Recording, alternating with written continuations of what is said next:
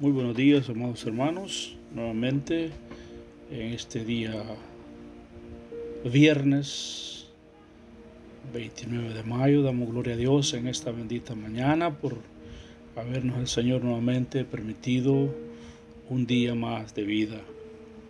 De nuevo es mi deseo que en esta bendita mañana usted, amado hermano, amada hermana, haya amanecido con nuevas fuerzas, nuevos ánimos, nuevas expectativas y disfrutando de esta hermosa mañana. Los bendigo en el nombre del Señor. Le invito a hacer una oración en este momento para que usted sea parte de mi devocional de esta mañana, de este día viernes. Padre Santo, eterno Dios, nuevamente nos acercamos a tu presencia en calidad de hijos, Señor, ya que dice tu palabra que todos los que le recibieron, tú nos diste la potestad de ser llamados hijos de Dios. Por lo tanto, Señor, somos hijos tuyos. En esta bendita mañana, Señor, y en esta calidad de hijos nos presentamos delante de tu presencia, confiadamente al trono de tu gracia, Señor, pues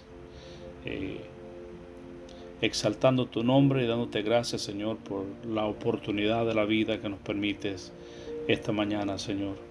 Bendito Dios de los cielos, bendice a mis hermanos, bendice a mis hermanas, Señor, Dios Todopoderoso, tu pueblo, tu iglesia, que esta mañana, Señor, pues hayan amanecido con gozo, con fe en su corazón y con deseo de seguir adelante en tus santos caminos, Señor. Fortalece la fe de tu iglesia, bendice a todos mis hermanos que están, Señor, en sus tareas laborales, guárdalos, protégelos, que el ángel de Jehová campe alrededor de ellos, Señor, los fortalezca, los cuide, Señor, los traiga con bien de nuevo a casa, Padre, en el nombre de Jesús de Nazaret, Señor. Muchas gracias te damos, Espíritu de Dios. Pedimos tu iluminación a través de esta reflexión, de esta santa palabra, Señor. En el nombre de Jesús oramos, Dios mío, Señor, por nuestros familiares en nuestros respectivos países, Señor, de origen. Te pedimos los bendigas, Señor, Dios mío, cada uno de ellos, los guardes de esta hora terrible que está pasando esta tierra, Señor, Dios mío. En el nombre de Jesús de Nazaret, Señor. Guarda a nuestros seres queridos, Padre, y guarda a nuestros hermanos en la fe, Padre. En el nombre de Jesús, bendecimos tu santo nombre y bendecimos tu santa y verdadera iglesia sobre la faz de la tierra, Padre. En Cristo Jesús te damos gracias, Señor. Amén, amén, amén. Quiero que me acompañe abriendo su Biblia en el libro de Evangelio según San Marcos. Vamos a leer una trágica historia de un padre con problemas grandes con su hijo. Y verdaderamente, amados hermanos, como padres muchas veces nosotros tenemos que enfrentarlos a diferentes circunstancias. La lucha que este padre tenía, del cual vamos a aprender en esta tarde, pues no era un problema de rebeldía, sino que era un problema espiritual que tenía este muchacho. Pero también vamos a ver un final glorioso. Y esto nos va a dar a entender, hermano, que cuando traemos nuestros problemas, nuestras dificultades ante Dios, Dios tiene poder para darnos una respuesta. Amén. Y con la fe en Cristo, pues podemos salir victoriosos. Acompáñenme al Evangelio según San Marcos, capítulo 9, versículo 14 en adelante. Evangelio según San Marcos, capítulo 9, versículo 14 en adelante. Dios bendiga a la iglesia pentecostal Casa de Oración en esta bendita mañana. Dice la Biblia: cuando llegó a donde estaban los discípulos, vio una gran multitud alrededor de ellos y escribas que disputaban con ellos. Y enseguida toda la gente viéndole se asombró y corrió a él. Le saludaron. Él les preguntó: ¿qué disputáis con ellos? Y respondiendo uno de la multitud dijo: Maestro, traje a ti mi hijo, que tiene un espíritu mudo, el cual donde quiera que le toma, le sacude y echa espumarajo y cruje los dientes y se va secando. Y dije a tus discípulos que lo echasen fuera y no pudieron. Y respondiendo él les dijo: oh generación incrédula, ¿hasta cuándo he de estar con vosotros? ¿Hasta cuándo he de soportar? Traédmelo. Y se lo trajeron, y cuando el espíritu vio a Jesús, Quiero que le preste atención a esta frase. Y cuando el espíritu o el demonio vio a Jesús, sacudió con violencia al muchacho, quien cayendo en tierra se revolcaba echando espumarajos. Jesús preguntó al Padre, escucha esta pregunta que Cristo le formula a este Padre: ¿cuánto tiempo hace que le sucede esto? Y el Padre le dijo: desde niño. Y muchas veces le echa en el fuego y en el agua para matarle. Pero si puedes hacer algo, ten misericordia de nosotros y ayúdanos. Jesús le dijo: si puedes creer, al que cree, todo le es posible. Inmediatamente el padre del muchacho clamó y dijo: creo, ayuda mi incredulidad. Y cuando Jesús vio que la multitud se agolpaba, reprendió al espíritu inmundo, diciendo: el espíritu mudo y sordo, yo te mando, sal de él y no entres más en él. Entonces el espíritu, clamando y sacudiéndole con violencia, salió, y él quedó como muerto, de modo que muchos decían: está muerto. Pero Jesús, tomándole de la mano, le enderezó y se levantó. Cuando él entró en casa, sus discípulos le preguntaron aparte: ¿por qué nosotros no pudimos echarle fuera? Y él les dijo este género: con nada puede salir sino con oración y ayuno. Qué historia, mis amados hermanos, que encontramos en la santa palabra del Señor en esta mañana. Como dije al principio, tarde o temprano, como padres, nosotros enfrentaremos problemas con nuestros hijos. Algunos padres quizás tendrán la bendición de simplemente pasar por problemas con sus hijos en algunas enfermedades, pero otros quizás pasarán por problemas de diferentes índoles: un hijo rebelde, un hijo en droga, una hija que se nos va de la casa, un hijo que ya no quiere vivir con nosotros, un hijo que causa problemas, etcétera, etcétera. Pero yo quiero que le preste atención cuando Cristo le hace la pregunta a este padre, que desde cuándo venía lidiando con este problema, y el padre le dice desde que era niño, desde que era pequeño. Otras versiones de la palabra de Dios dice desde que era pequeño.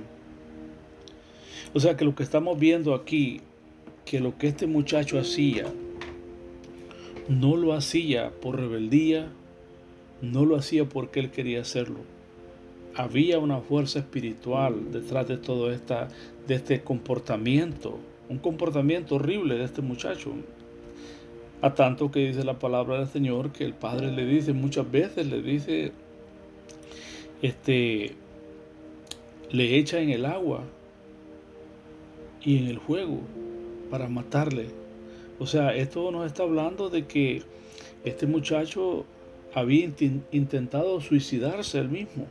Eso nos está hablando aquí, cuando dice el verso 22, y muchas veces le echa en el agua, en el fuego y en el agua para matarle. O sea que los pensamientos de suicidio, nosotros podemos ver claramente quién está detrás de estos pensamientos. Y esto lo vemos, hermano, no solamente en este muchacho, porque dice la Biblia que el diablo no vino solamente a matar, a robar y destruir. Esto no, lo vemos aún en la tentación cuando Satanás tentó a Cristo. Dice la palabra del Señor que Él lo llevó al monte muy alto. Si usted ha leído la tentación de Cristo, allí vemos realmente cómo realmente el espíritu inmundo lleva a Cristo al pináculo más alto, o sea, la parte más alta del templo, y le dice, claramente le dice, en el versículo 6 del capítulo 4, le dijo Satanás: si eres hijo de Dios, échate abajo, porque escrito está. Échate abajo, eso es lo que le está diciendo: estírate, suicídate, quítate la vida. Entonces vemos que detrás del suicidio hay espíritus demoníacos, porque esa es la naturaleza del diablo: matar, robar y destruir. Pero es muy interesante que este padre, a pesar de que este hijo había luchado con este hijo desde que era pequeño, pero este padre no se dio por vencida. Algo en este hombre le decía que todavía no todo había terminado, porque En el versículo 24, en el versículo 23, Cristo le dice, si puedes creer, al que cree todo lo es posible. Inmediatamente el padre del muchacho clamó y dijo, creo, ayuda a mi incredulidad. O sea que verdaderamente miramos aquí, amados hermanos, de que Dios tiene el poder para responder a nuestras plegarias que le hagamos. Él comprende y se compadece de las debilidades humanas. Él sabía que este hombre tenía fe, pero era una fe imperfecta. Era una situación que prácticamente se miraba imposible, pero el hombre le dijo, creo, ayuda a mi incredulidad. Muchas veces es necesario confesarle la falta de fe y pedirle que nos dé de esa fe que se necesita para ver un milagro. Este hombre trajo a su hijo a sus discípulos. Sus discípulos no pudieron ayudarlo. No pudieron ayudarlo. Y esto nos da a entender, amados hermanos, que muchas veces nosotros buscamos ayuda en humanos, en seres humanos. Y la ayuda de nosotros no está en los seres humanos. La ayuda de nosotros está en Dios. Y este es uno de los problemas que tenemos muchas veces. Que a veces queremos que los seres humanos nos ayuden. Y el único que puede ayudarlos es Dios. Este hombre le llevó su problema a las personas equivocadas. Yo no sé a quién le estás llevando tú tus problemas, tus circunstancias que tú estás pasando. Entonces, esto, amados hermanos, nos da a entender, amados hermanos, que nosotros necesitamos realmente llevarle nuestros problemas a Dios. No al hombre. O sea, este hombre buscó la ayuda en el lugar equivocado. En el lugar equivocado. Y el único que podía ayudarle era Dios. El único que puede ayudarnos a nosotros en nuestras circunstancias siempre tiene que ser Dios. Entonces, por lo menos formúlate esta pregunta: ¿quién le está llevando ese problema? Esa circunstancia que estás pasando. Los discípulos hicieron lo que pudieron. Sin embargo, dice la palabra del Señor que estos discípulos intentaron hacer lo que pudieron con este hombre, con su problema, pero no pudieron ayudarle. Yo puedo tratar de ayudarte en lo que puedo, darte un consejo, orar por ti, orientarte, pero el único que puede ayudarte en tu circunstancia, ese es Dios. Así que en el problema que estamos pasando, pensemos por un momento, ¿a quién le estamos llevando ese problema? ¿A quién le hemos clamado? ¿A quién le hemos pedido? Cuando Cristo llega, ve aquel alboroto y él pregunta, ¿qué es lo que está pasando? ¿Qué disputa hay con ellos? Y respondió el padre y le dije, mire, traje a mi hijo porque tiene un espíritu mudo. Verso 18, el cual donde quiera que le toma, le sacude y echa espumarajos y cruje los dientes y se va secando. Y dije a tus discípulos que lo echasen fuera y no pudieron. O sea, lo que estábamos viendo aquí, que este problema de este muchacho iba empeorando.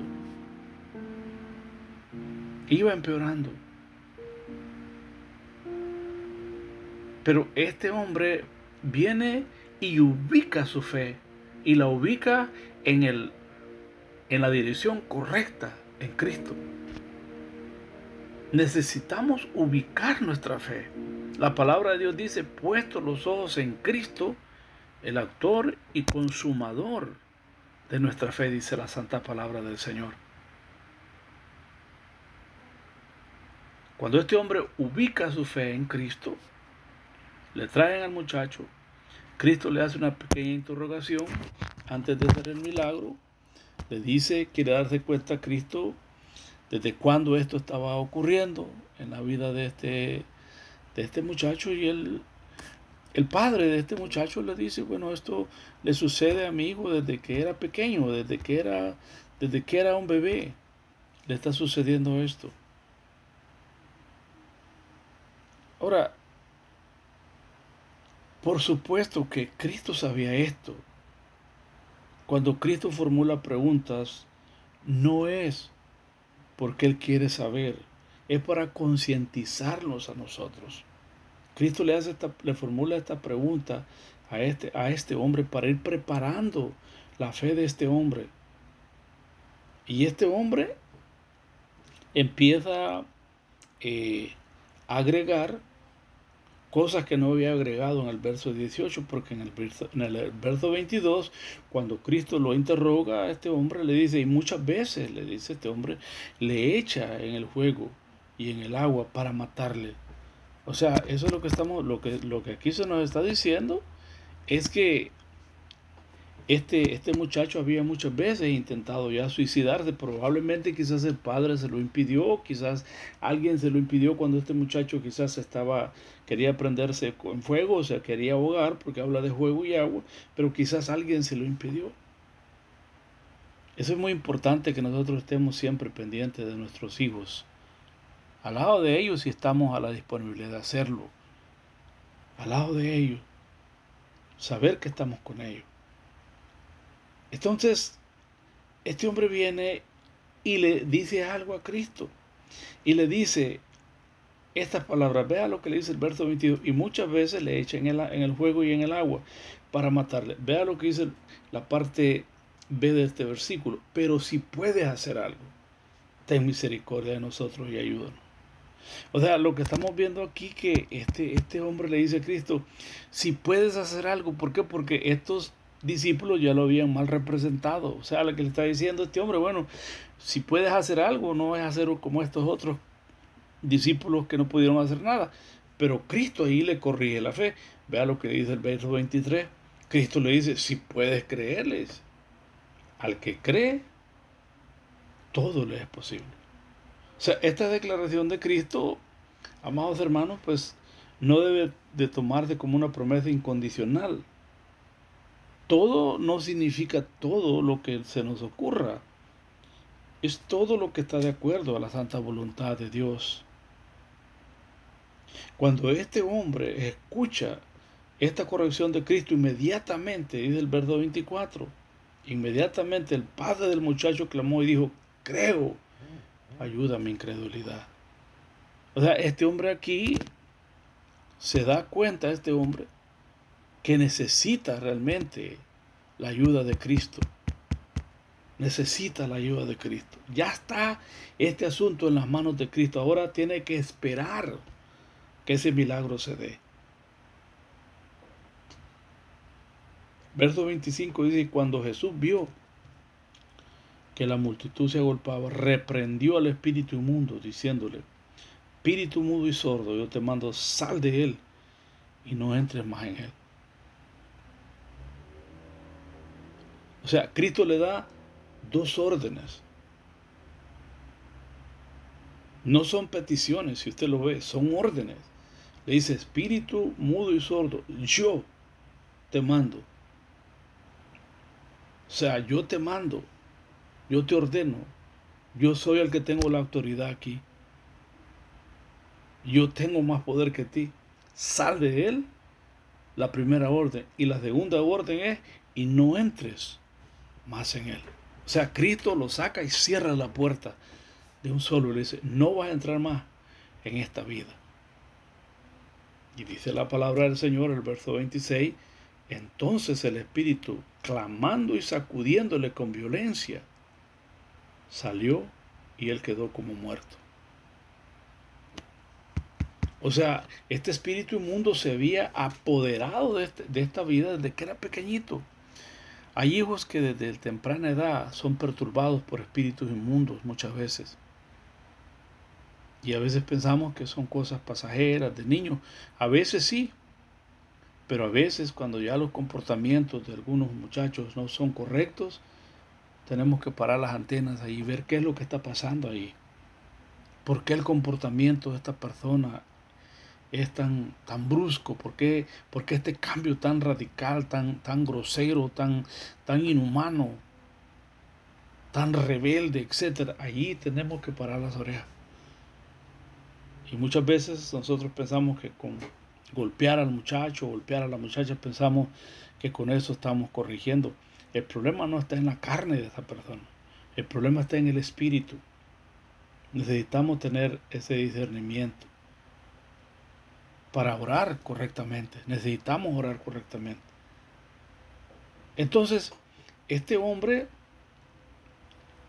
cuando trae su problema a las personas equivocadas, luego lleva el problema a la persona correcta, que es Cristo. Cristo le ubica la fe de este hombre es recompensada, porque este muchacho dice la palabra de Dios que quedó libre. Esta historia la encontramos también en en Mateo 17, 14 al 21 y Lucas 9, 37 en adelante. Yo me imagino, amados hermanos, el gozo que ha de haber sentido este padre al ver su muchacho sano, un muchacho obediente, un muchacho calmado. Este hombre sabía que su hijo no era así. Yo creo, amados hermanos, que la fe de nosotros tiene que jugar un papel muy importante en la vida de nuestros hijos. No sabemos cuánto tiempo tenía este muchacho. No sabemos cuánto tiempo este padre luchó, bregó con este asunto. Pero al final, su fe fue recompensada. Este padre no se dio por vencida. Él sabía que su hijo no era así. Qué gozo me imagino haber sentido en recibir a su hijo, en tener esa relación entre padre e hijo, como quizás algún día lo fue. Me recuerda el libro de los Hebreos, donde dice que los padres de Moisés escondieron a Moisés, dice, porque le vieron niño hermoso. Le vieron. La fe ve cosas que nosotros no podemos ver, hermano. Quizás en este momento miramos a nuestros hijos que son groseros, quizás mal hablados, quizás mal agradecidos. Y sí, son cosas que nos duelen como padre, porque son cosas que uno no espera como padre. Yo me imagino que este padre, cuando miraba a este hijo, que quizás con todo el amor que le daba a este hijo, quizás le contestaba mal y en vez de agradecer trataba de suicidarse, de quitarse la vida, de hacerse daño, etcétera, etcétera. Pero el amor y la fe de este padre por este hijo alcanzó propósitos. Con todo mi corazón creo que la palabra de Dios tiene la razón cuando dice que herencia de Jehová son los hijos, no son herencias del diablo.